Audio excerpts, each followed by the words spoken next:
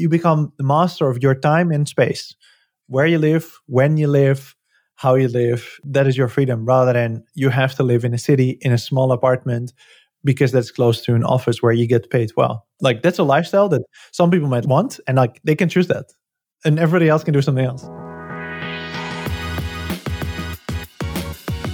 Welcome back to 40-Minute Mentor, the podcast on a mission to raise aspirations and inspire the next generation of category-defining founders. From purpose-led entrepreneurs to Olympic champions, you'll learn firsthand from today's successful leaders on what it takes to be brilliant, all in just 40 minutes.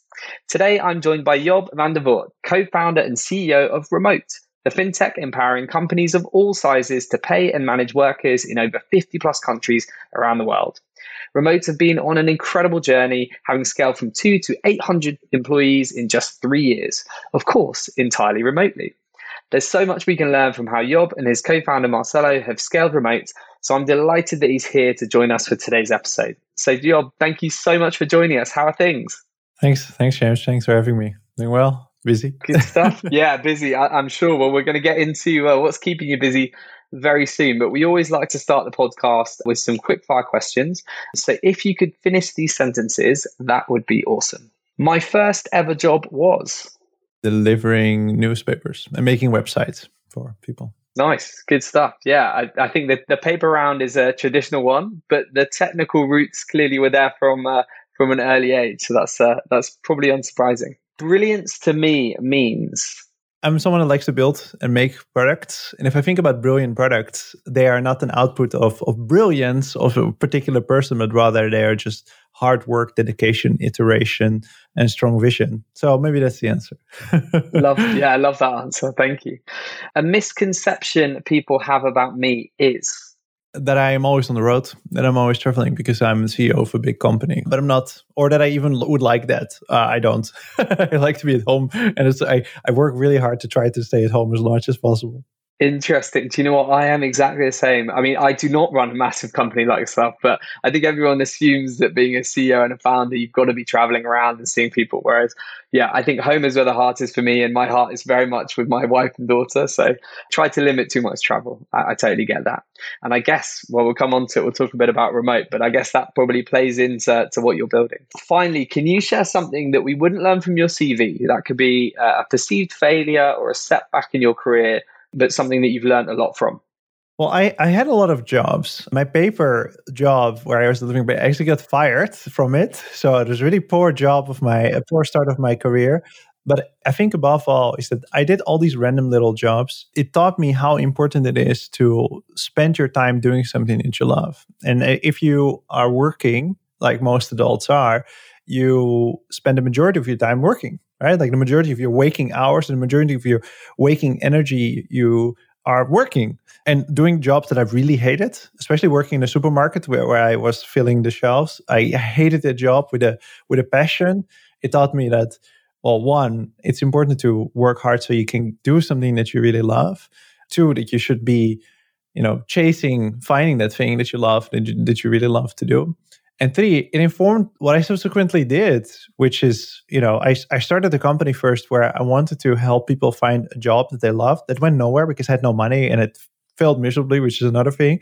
But it also informed my will to start Remote because I realized that, if you are not lucky and you don't live in a great place, your access to opportunities is really, really small, and remote work changes that. And so that. What a fantastic answer. And yeah, I think there's some similarities there in terms of, from my perspective, I created JBM to help people get incredible jobs that they're passionate about, move them out of jobs they hate to ones that, give their life purpose. Yeah, and I'm super excited to dig into your story now. So thank you for sharing a little bit. I think we've got a little glimpse into you as a person and what drives you already, but looking forward to digging in now a bit further. You mentioned that, you've done various jobs, but prior to starting Remote, you worked in product at GitLab, which is one of the world's biggest and most kind of prestigious remote companies. And I know you're a part of a scaling journey there. I mean, you must have joined as a very early employee to hundreds of people. So can you tell our listeners just a bit about, your role there, what you did, and some of the biggest lessons that you learned, both, I guess, personally, but also from a professional perspective about how to scale a remote company? Yeah, I joined GitLab when the company was just getting started. So I met Sid, the CEO, at another company. We were both working there.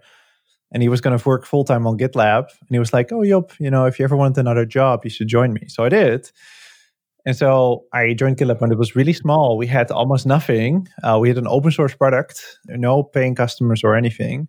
I believe that Sid sold some of his Bitcoin back then, which was much lower than it is today, to pay for my first salary. And I started out as doing, my title was a service engineer. So I did support, I fixed bugs, maybe one or two features, but I just did whatever. I wrote the website, I put a lot of purple all over it, which stuck. And then eventually I figured, well, what I'm really doing today, because over time you do all sorts of things, you start to specialize more. What I'm really am doing today is what people typically call product. So I should probably call myself a product manager, which I did. And then as the company grew, I gave myself an even fancier title. But there are a few big takeaways. One is that Sid ran the company, and together we ran the company in a way that is very non-traditional, in the sense that, well, we didn't have an office, so this is a pretty good starting point. We're very diligent about writing things down and working asynchronously. And all of that worked really well. Nowadays, we know that remote organizations work. Like it's a thing. It's a thing that exists, and there's a lot of proving points of that. But back then, it wasn't normal at all. And actually, we didn't know the limits either. We didn't know whether this could scale, whether this could work out, if we've gotten much bigger. And when we raised some money, some of the investors pressured us. They were like, you should open an office in San Francisco, to attract talent and to look like a real company. And we always said, well, if we need to do it, we'll do it. We want the company to be successful. We just found that was never the case. So that was a really, really big one. And two, we attracted some of the largest companies in the world as our customers and did really well. And I left already, but GitLab went public last year. Those were all things nobody thought were possible for a company that didn't have any offices, right? So that's the big takeaway. Obviously, that informed what I was going to do next. Yeah, amazing. That's so cool. And look, it clearly was, it's one of the great tech success stories, particularly of remote companies. But what were some of the harder parts of that journey for you? Some of the challenges, perhaps in the early days of scaling remote, or for you personally as the company grew quicker? I think one thing that was interesting and was a real lesson was that, we had one real competitor. We had a few smaller ones, but one real competitor, which was GitHub, which was and still is much, much bigger than GitLab. And by the time that we started, they had $100 million in funding, and they already had the really strong platform and network effect, right? Where everybody hosts their open source repositories there. And that remains true to today, it's really tough, and it can feel very disheartening and very intimidating to be up against someone that is much better funded than you, that is much larger, that is in a lot of ways much more powerful. And so what advantages did we have? We were all over the world, right? We were not in San Francisco, or maybe a few people were eventually, but not many of us. But the only thing we had was a bunch of good ideas and a lot of goodwill, and our product was open source. And we managed to build a really successful business based on those things. And still today, GitLab is exceeding all of its goals, and it's doing really well, both financially as it's a really great product, still used today. So that was a real challenge. It's really difficult to be in a situation where you feel you're the smaller one, someone is outpacing you, outcompeting you, they have more money, they have more power, they have more people. And yet we were able to make it work and make something that people really loved and preferred. And the trick really was to just build cool stuff. That's also how I usually said it internally, that even the really big, with Goldman Sachs was a customer and then later became an investor. Why were they convinced to work with us? Well, I went to their offices and they said, it would be great if it does this. And we're like, okay, yeah, we can do it. We were small, we were nimble, and we were willing to just build cool stuff for them and any other customer. So yeah, but it's definitely challenging. Yeah, definitely. And I think that says something about, I've seen founders over the years get fixated on the competition and, continually comparing themselves against them. And there's obviously some benefit in that. There's lots of learnings you can get from it, but also it can get you to the point where you're kind of almost just so worried about the competition that you take your eye off the ball when it comes to building an incredible business, incredible product, and actually focusing on the things that you can control. So you guys clearly did that super successfully. Clearly you went through that growth story, as you mentioned, but what made you want to leave when you did and go it alone? So I guess it would be great to hear the inspiration story, the origin story of remote. When I joined GitLab initially, I said to Sid, well, I'm not interested in working for you. I want to build my own company. I never wanted to work for anybody else. You told him off the bat. Love that. I told him off the bat. And so I remember the conversation vividly. And Sid said, That's fine. You work with us from a year. You look at, get a look inside of the kitchen to see how we do it. And then you start your own. And that year just turned into 5 years. But that wish and that passion to do something myself, that never went away. And luckily, GitLab gave me some financial freedom to take that leap later on and go by myself. But like really, that always stayed there, right? Like, and while I was at GitLab, I started another company with some friends, which went nowhere. I built all sorts of products with my current co-founder Marcelo, to warm up to a remote. And the problem for like that we solve with the remote, which is I want to hire someone in a different country, we encountered that all the time with GitLab. So I understood really well that this problem existed, and I didn't know really well. Like I had an idea vaguely how to solve it, right? Like I had like a high level idea, but I didn't really dig in too much. I was still very focused on my job and I wanted to do well at GitLab. But I did understand that this had to be solved for more companies like GitLab to succeed, because it seemed like it was way too hard to, at scale, continue to hire and employ people across the world without there being something else than what was available at the time. And so that is what became remote. Like it was very clear that there was this need. And I was 5 years at GitLab. 5 years is a long time, right? Yeah. So it's I think it's sufficient. If you work for someone else's company for 5 years, then either, and especially if you're like in in leadership, you report to the CEO the entire time, which was my case. Then there's the point at which you're like, oh, I've learned enough. Now I have to try it myself. It's time to go. Yeah, I love that. And as you said, you're experiencing the challenge that you ended up going on to solve. I guess for any one of our listeners that they've already had a snippet about what remote does, but can you share your elevator pitch for us, for anyone that's new to remote? Yeah, it's really straightforward. If you have a company, you want to hire someone in a different country, we facilitate everything necessary to get there. So depending on how you want to hire them, whether they are a contractor or you want to employ them through us, whether you want to offer them benefits or pay them in a particular currency, all of those things we do. Ultimately, what we do is locally, we can employ people through our own entities. We run all operations necessary to provide benefits and payroll, everything else that comes with hiring someone locally, like stock options, which are in every country in the world. Every government decided themselves that seemingly in a total vacuum, how should we deal with these? And so what we do is we have expertise on how to deal with those in every country, and we can help with things like tax withholding and whatever else. Amazing. What a great idea. And I know it's going super, super well. I'm sure there are going to be people listening to this that are like you may have been a few years ago, 3-4 years ago, with a great idea, but are kind of scared to maybe take the leap of faith and go for it. For those people listening, it would be great just to understand a bit about, were there any things that you wish you'd have known before you started this journey, or any tips or tricks for anyone that's kind of got the idea but is a bit too nervous to go all in? Yeah, I don't align myself with people that say that you should risk it all, because that's not worth it, like at all. Like if you're not in a situation where you can safely take a year or two to do something like this, you probably shouldn't do it unless you're rich or you have rich parents. Like that's very undoable. And like luckily, GitLab put me in a position where I could do that. And it was still a bit risky, to be honest. That's one. And two, there's ample opportunity to validate your idea way in advance of you actually starting to work on something. And like validation of an idea is like early sales.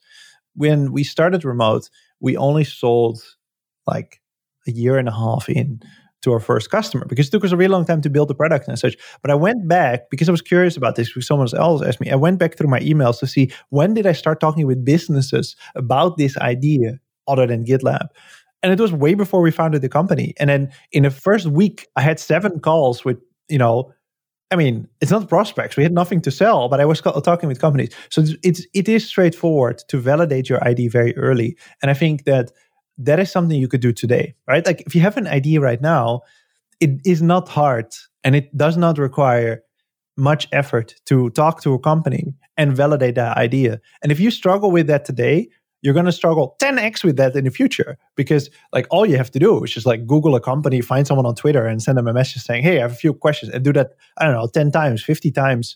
For sure, someone is going to respond to you. So that, I would say, that's not something that I wish I knew earlier, because I did that. What I wish I knew earlier was, the one thing I learned is that when your company grows, and especially if you get some success and you add more and more people and you hire these, awesome people to work with, and people with much more experience than you, and you bring in all these amazing investors that have seen a million different companies, they are all going to tell you what to do or what they think they would want to do.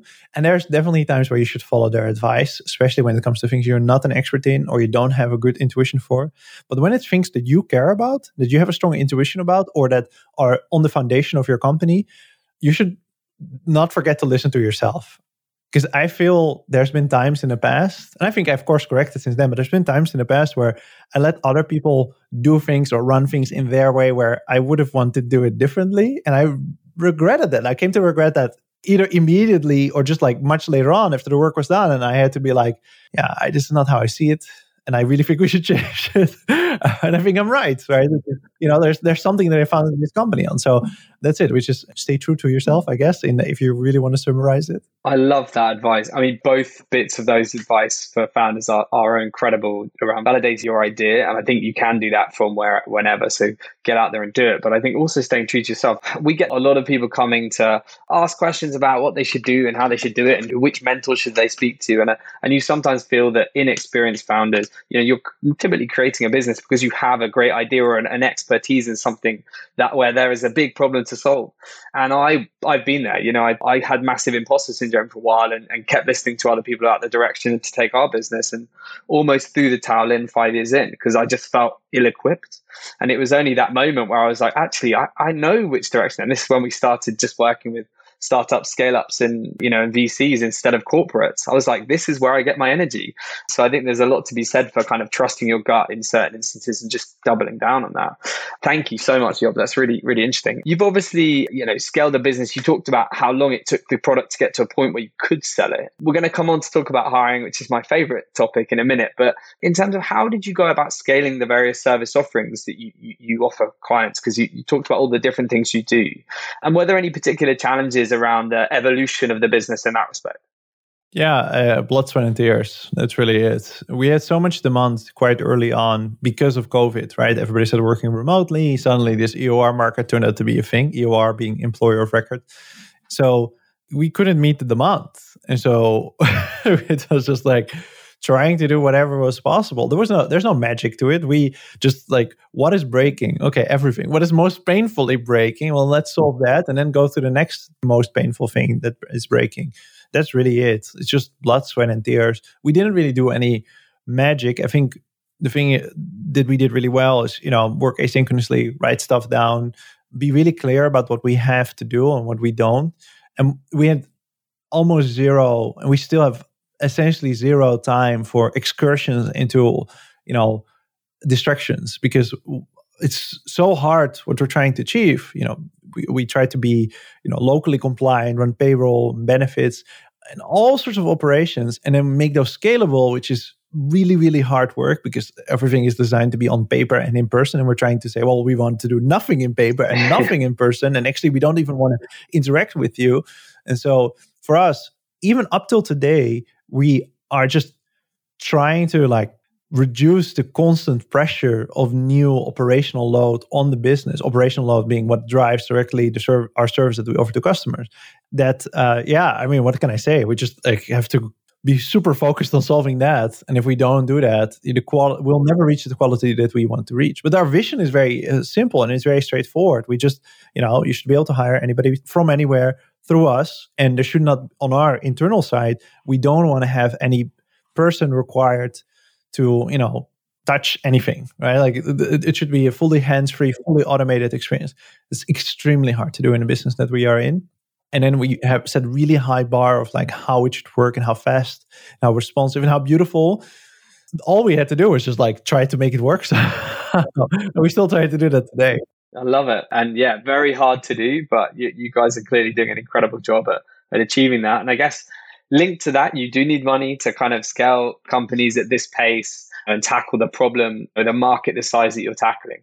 And you raised 2 funding rounds in 2020, which totaled, I think, over $46 million. You closed your Series C of a $300 million round backed by leading VCs, some of JBM's clients, Sequoia and Index Ventures. So incredible achievement. And I'm sure there's going to be lots of founders listening to this that will want to replicate that. I know not many will be able to, I'd imagine, at that scale. But just talking about the fundraising process, and look, we are in a different market now, and I think it's important to acknowledge that.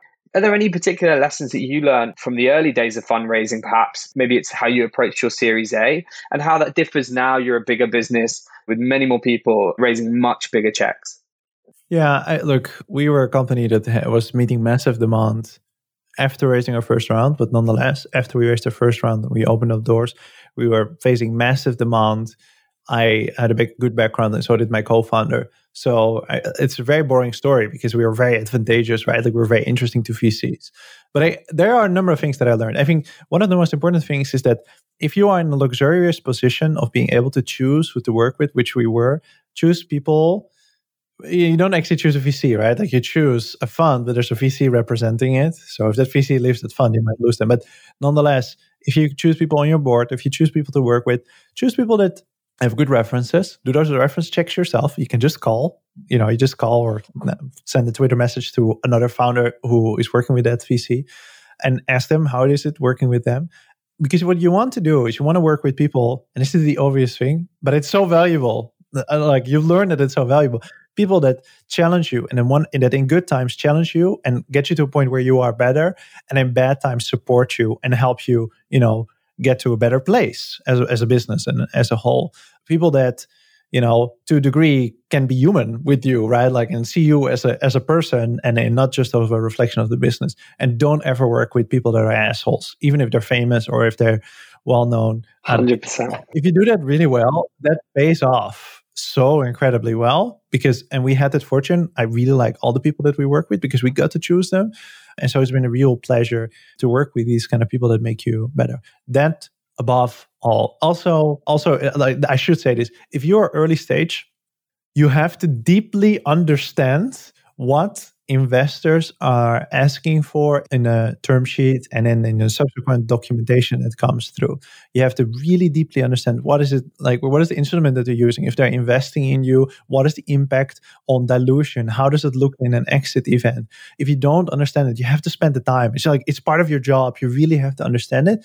And anything going into the boards, like additional rules or whatever, you have to work with an experienced attorney that has done this countless times and have them explain to you, what things can you concede? What things should you not accept? How should you deal with this? How should you think about it? What does it mean and what kind of circumstances?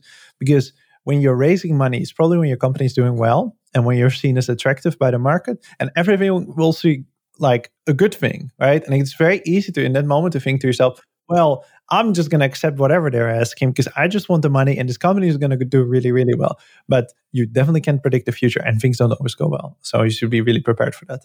Great advice, Job. Thank you so much. I'm sure any founders fundraising right now are going to be scribbling away in their notepads as somebody that's done a very good job of fundraising.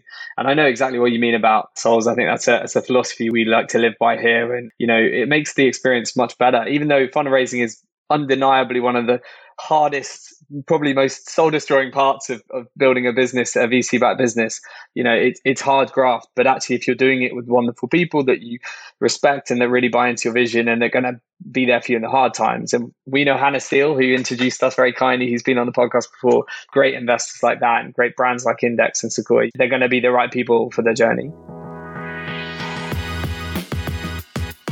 I really hope you're enjoying today's episode so far. But before we continue hearing from today's mentor, I wanted to take a minute to give a shout out to our series sponsors, Alchemist. Alchemist is an industry-leading learning and development company, using immersive and interactive experiences to help increase employee engagement, levels of happiness, and achievement across your teams and overall productivity. Alchemist presents L&D departments with an opportunity to innovate and be bold in their approaches to blended learning. If you love the sound of this as much as we do here at JBM, then head over to thisisalchemist.com/40-minute mentor to learn more. And now back to our 40-minute mentor. We need to come on and talk about culture and hiring, which is obviously something that we're particularly passionate about at JBM. And you've scaled the business from nothing to over 800 employees in just 3 years, which is quite frankly remarkable. It's one of the most common challenges. We talked about fundraising. Hiring is often the biggest challenge that we hear from founders. And this comes up on this podcast time and time again. It's why we are in business, thankfully. So I'd love to know how you've approach scaling your team.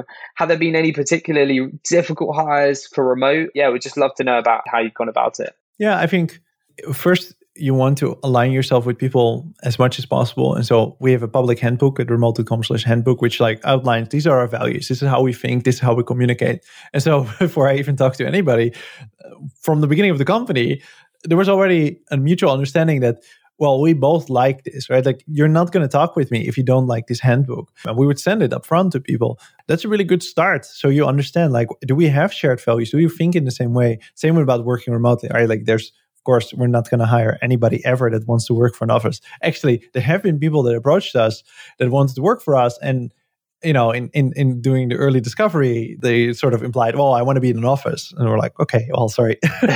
See you later. This is the wrong company to work for.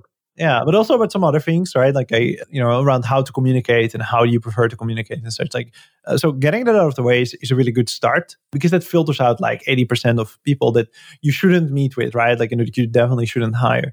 And from then on, it really depends on how you do it. I think there's a huge difference between hiring, the majority of people versus hiring executives, right? Where for positions where the demand for those positions is high, which in the world of remote work is for almost any position. So I can open like even a software engineering position and we will have a lot of applicants.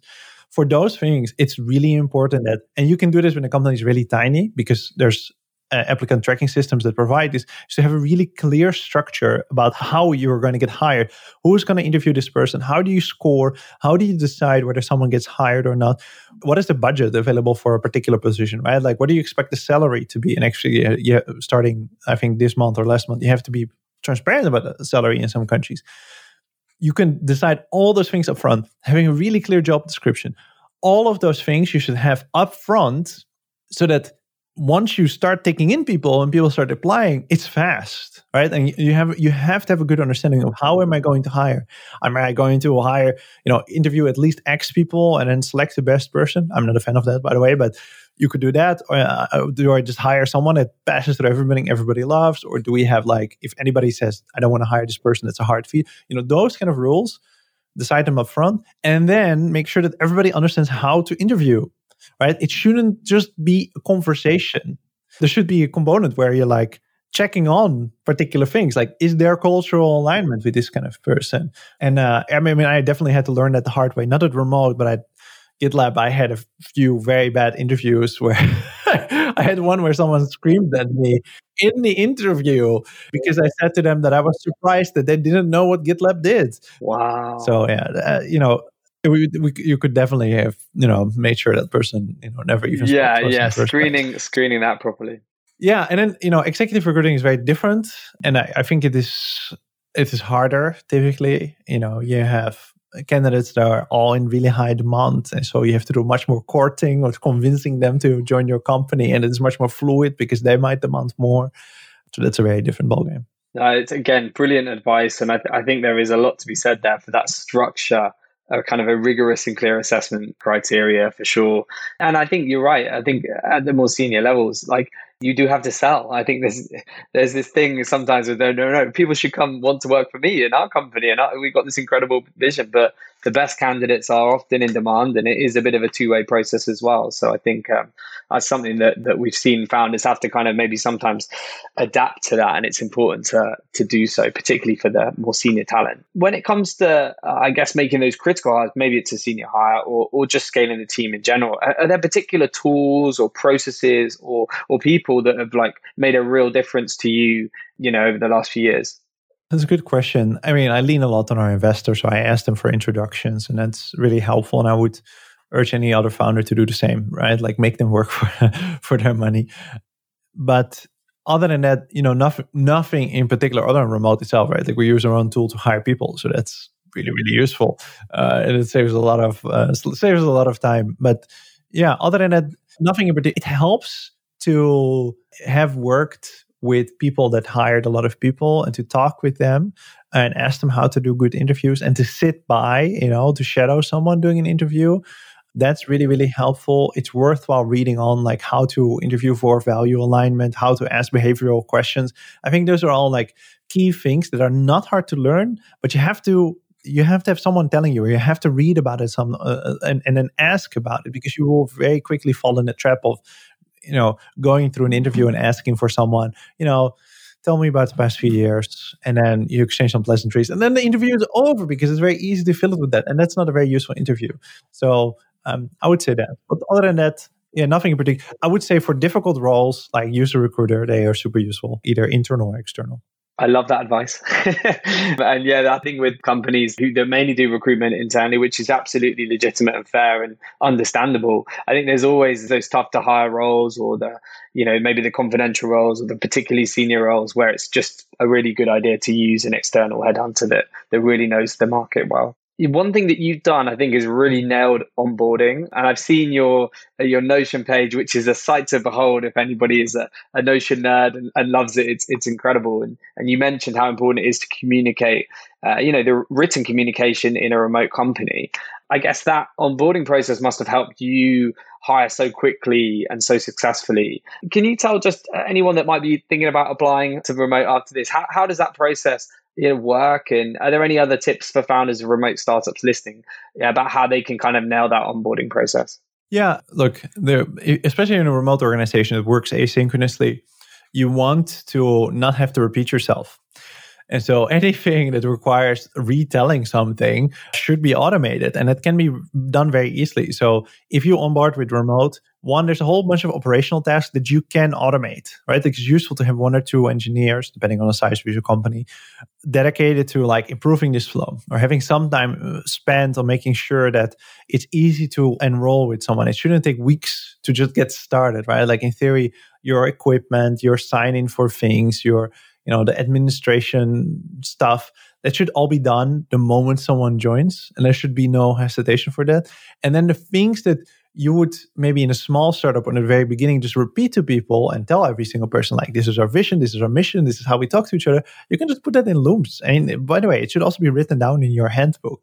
And so with us, all of that, you have to just walk through. You have to walk through a bunch of training to understand how we work, what do we think about. And a lot of that is just like videos of me or someone else in the organization talking.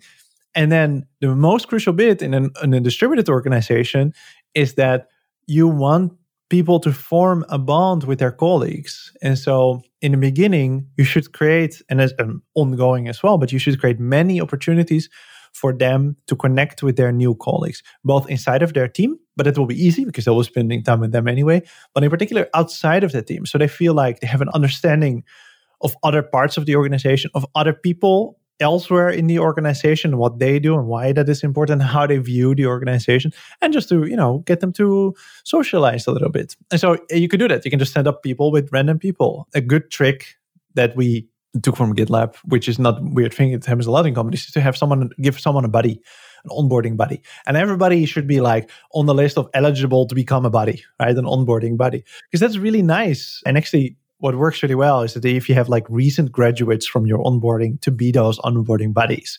So I think that, and then treat onboarding like anything else, like a product.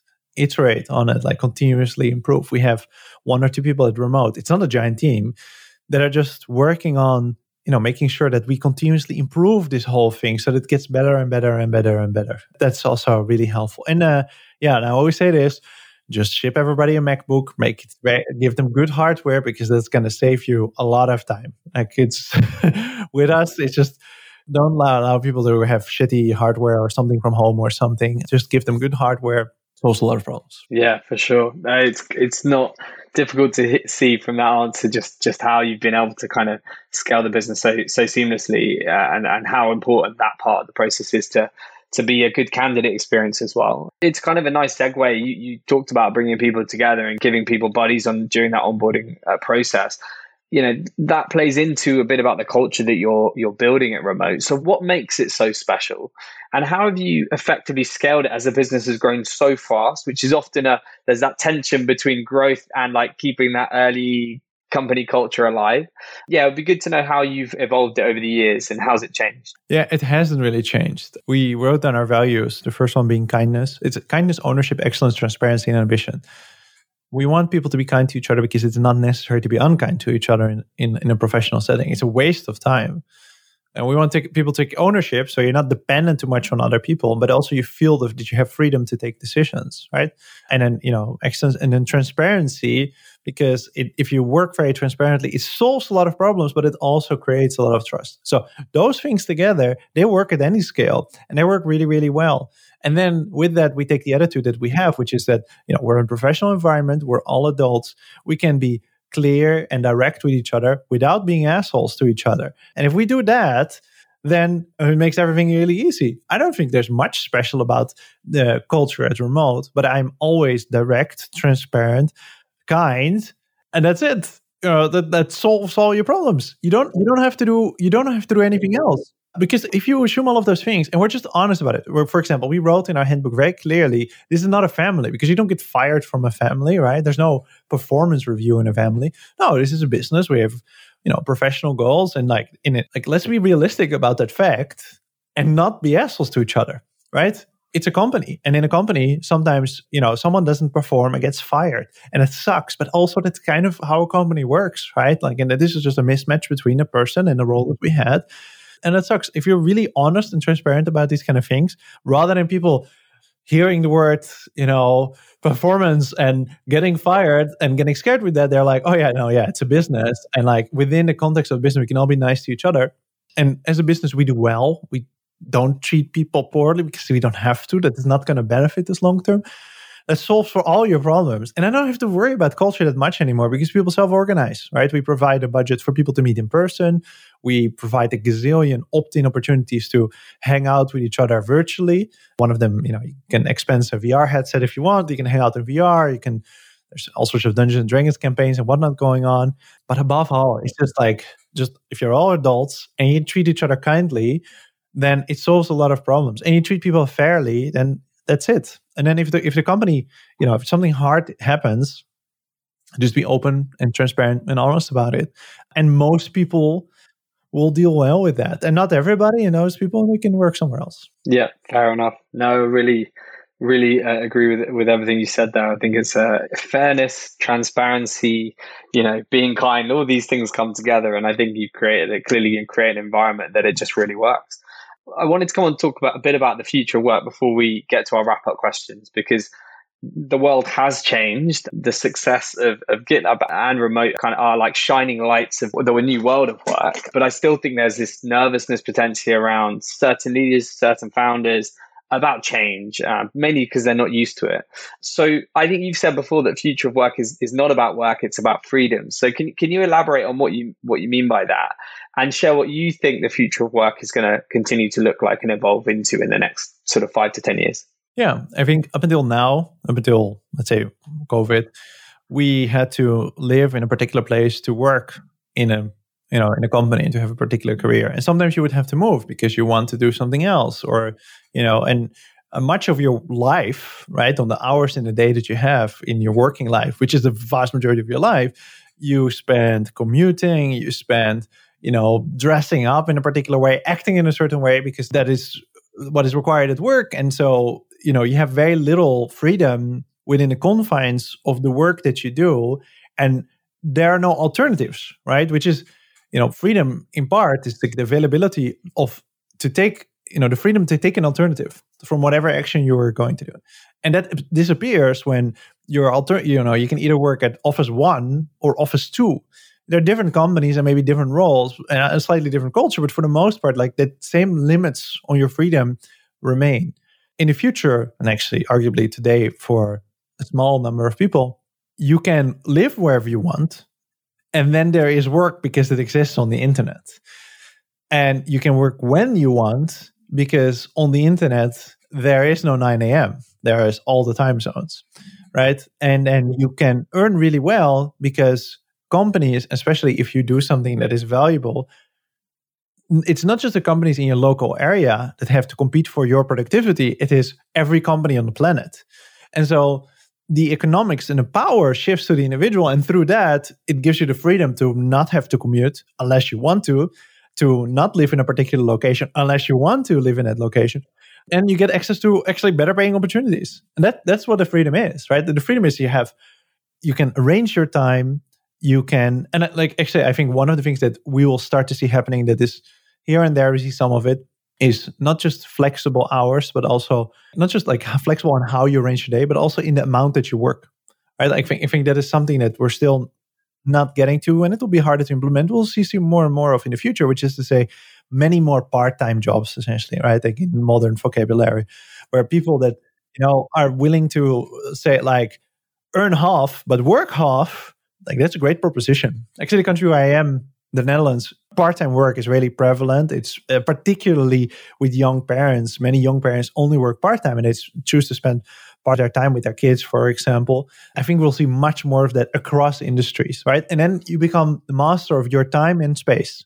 Where you live, when you live, how you live, that is your freedom, rather than you have to live in a city, in a small apartment, because that's close to an office where you get paid well. Like that's a lifestyle that some people might want, and like they can choose that. And everybody else can do something else.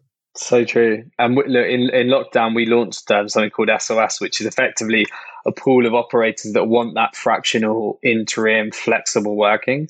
And it's by far and away the most successful thing we've ever launched. It just kind of hit a nerve with people, both on the candidate side that want to try before they buy, or clients that want to try before you buy, or those that are looking to build something on the side and want something to help fund their startup. There's so many different personas of the people that are involved, but it all points towards freedom. And I think we don't have to work in exactly the same way that we always have done. So yeah, I think you're really paving the way for that. And I think we'll see a lot more of that in the years ahead. Last question before we get into our wrap-up questions. I've heard that you avoid meetings as much as you can, which I thought was really interesting. So before we get to these last few questions, can you just tell us a bit about why that's the case and how this works well for you and your team? And I guess sort of attached to that, if there's anyone listening to this that is looking to ways to improve the way their business works, is there just any other additional things you'd add? Yeah, I don't see the point why people have so many meetings. It's a waste of time. Why is it a waste of time? Because you can just email the same things to each other. Then you don't need the overhead of scheduling it, blocking it in your calendar, losing the flexibility. And also, like, meetings are not really good to search through and to scan through and to, take in on your own time. They're heavily biased towards people that speak up and are loud and are, more extroverted. So, they're a terrible way to do most things. Not everything. There's plenty of good reasons to have meetings. I should totally have meetings, and I have meetings all the time. But I avoid them when I can, and I can avoid them by, if someone asks me, hey, can we talk about something for a moment? I will never say yes to that. And it's good because I'm the CEO, so I never have to. But that's to me, it's the most stupid thing. Why don't you just say what you want to talk about? Right? And then maybe we can just ask questions about that and go back and forth until we run out of reasons to actually have a meeting. And that's how I usually do it. I never accept a meeting from someone that says, hey, do you want to, I want to talk to you about something, without them saying what it is, unless, I don't know, that person is very special or cool or something, or I just want to hang out with them, which is a great reason to have a meeting. But yeah, meetings are incredibly inefficient. And I've worked with all sorts of different companies and parties and people, and some of them always want to do this status meetings, which to me is death. It's so boring to me. I'm just agonizing for the fact that I go into this meeting when I waiting for people to regurgitate what is the context, which we all have, and then to wait for me to say what is the status on something, which is just essentially a monologue, which has no, follow-up. Whereas I can just record a Loom if they want to see my face, or just write it, and that's sufficient. And I actually started to do that. And some people find that very annoying, but I think it's much more efficient. No, well, look, but again, and some more great tips and tricks there for anybody that's fed up of meetings and looking to do things in a slightly more efficient way. I think we probably could all learn something from that. Job, it's been a real pleasure. We've got our final 3 questions that we ask every guest. So in one sentence, what do you think the future holds for remote? We are going to solve global employment. That's it. Love it. Big, bold. Yeah, I'm sure you'll go on and do that. If you could be mentored by anyone dead or alive, who would it be and why? Tim Cook. I think he's an amazing operator. I think he doesn't get enough credits for what he does. I mean, maybe he gets a lot of credits, but yeah, Tim Cook. Nice. No, that's a great one. And finally, what is the best piece of advice that you've ever received? I don't know if this is the best one, but I got this one recently, and it was very smart, but also typical, which is, if something looks magic, there's no magic. We're talking about finance. We're talking about financials of something. And it was if it doesn't make sense, it probably doesn't make sense. It's the whole, if it quacks like a duck, but that was good advice, which reminds me of one of the best pieces of advice that I got now. I remembered, which is that you got to know your shit. And it was not said to me in that way, but that's what it came down to when I was working in science. My principal investigator, he says that either you understand something all the way, you can, if you see a graph, you can understand how they made it, what are the calculations that they used, or you don't really understand what is going on. And that sort of defined my whole life subsequently, because I've been incredibly skeptical, and I always seek really hard to really deeply understand something, not just on a surface level, but to the ability that I can recreate it or explain it from zero. So that probably. Love that. What a great piece of advice to leave our listeners with. Job, it's been a pleasure. I've really enjoyed our conversation. I'm very excited to continue to see what you and Remote go on to do and achieve over the years ahead. And from all of us here at 40 Minute Mentor and JBM, we wish you all the very best. Thanks, James.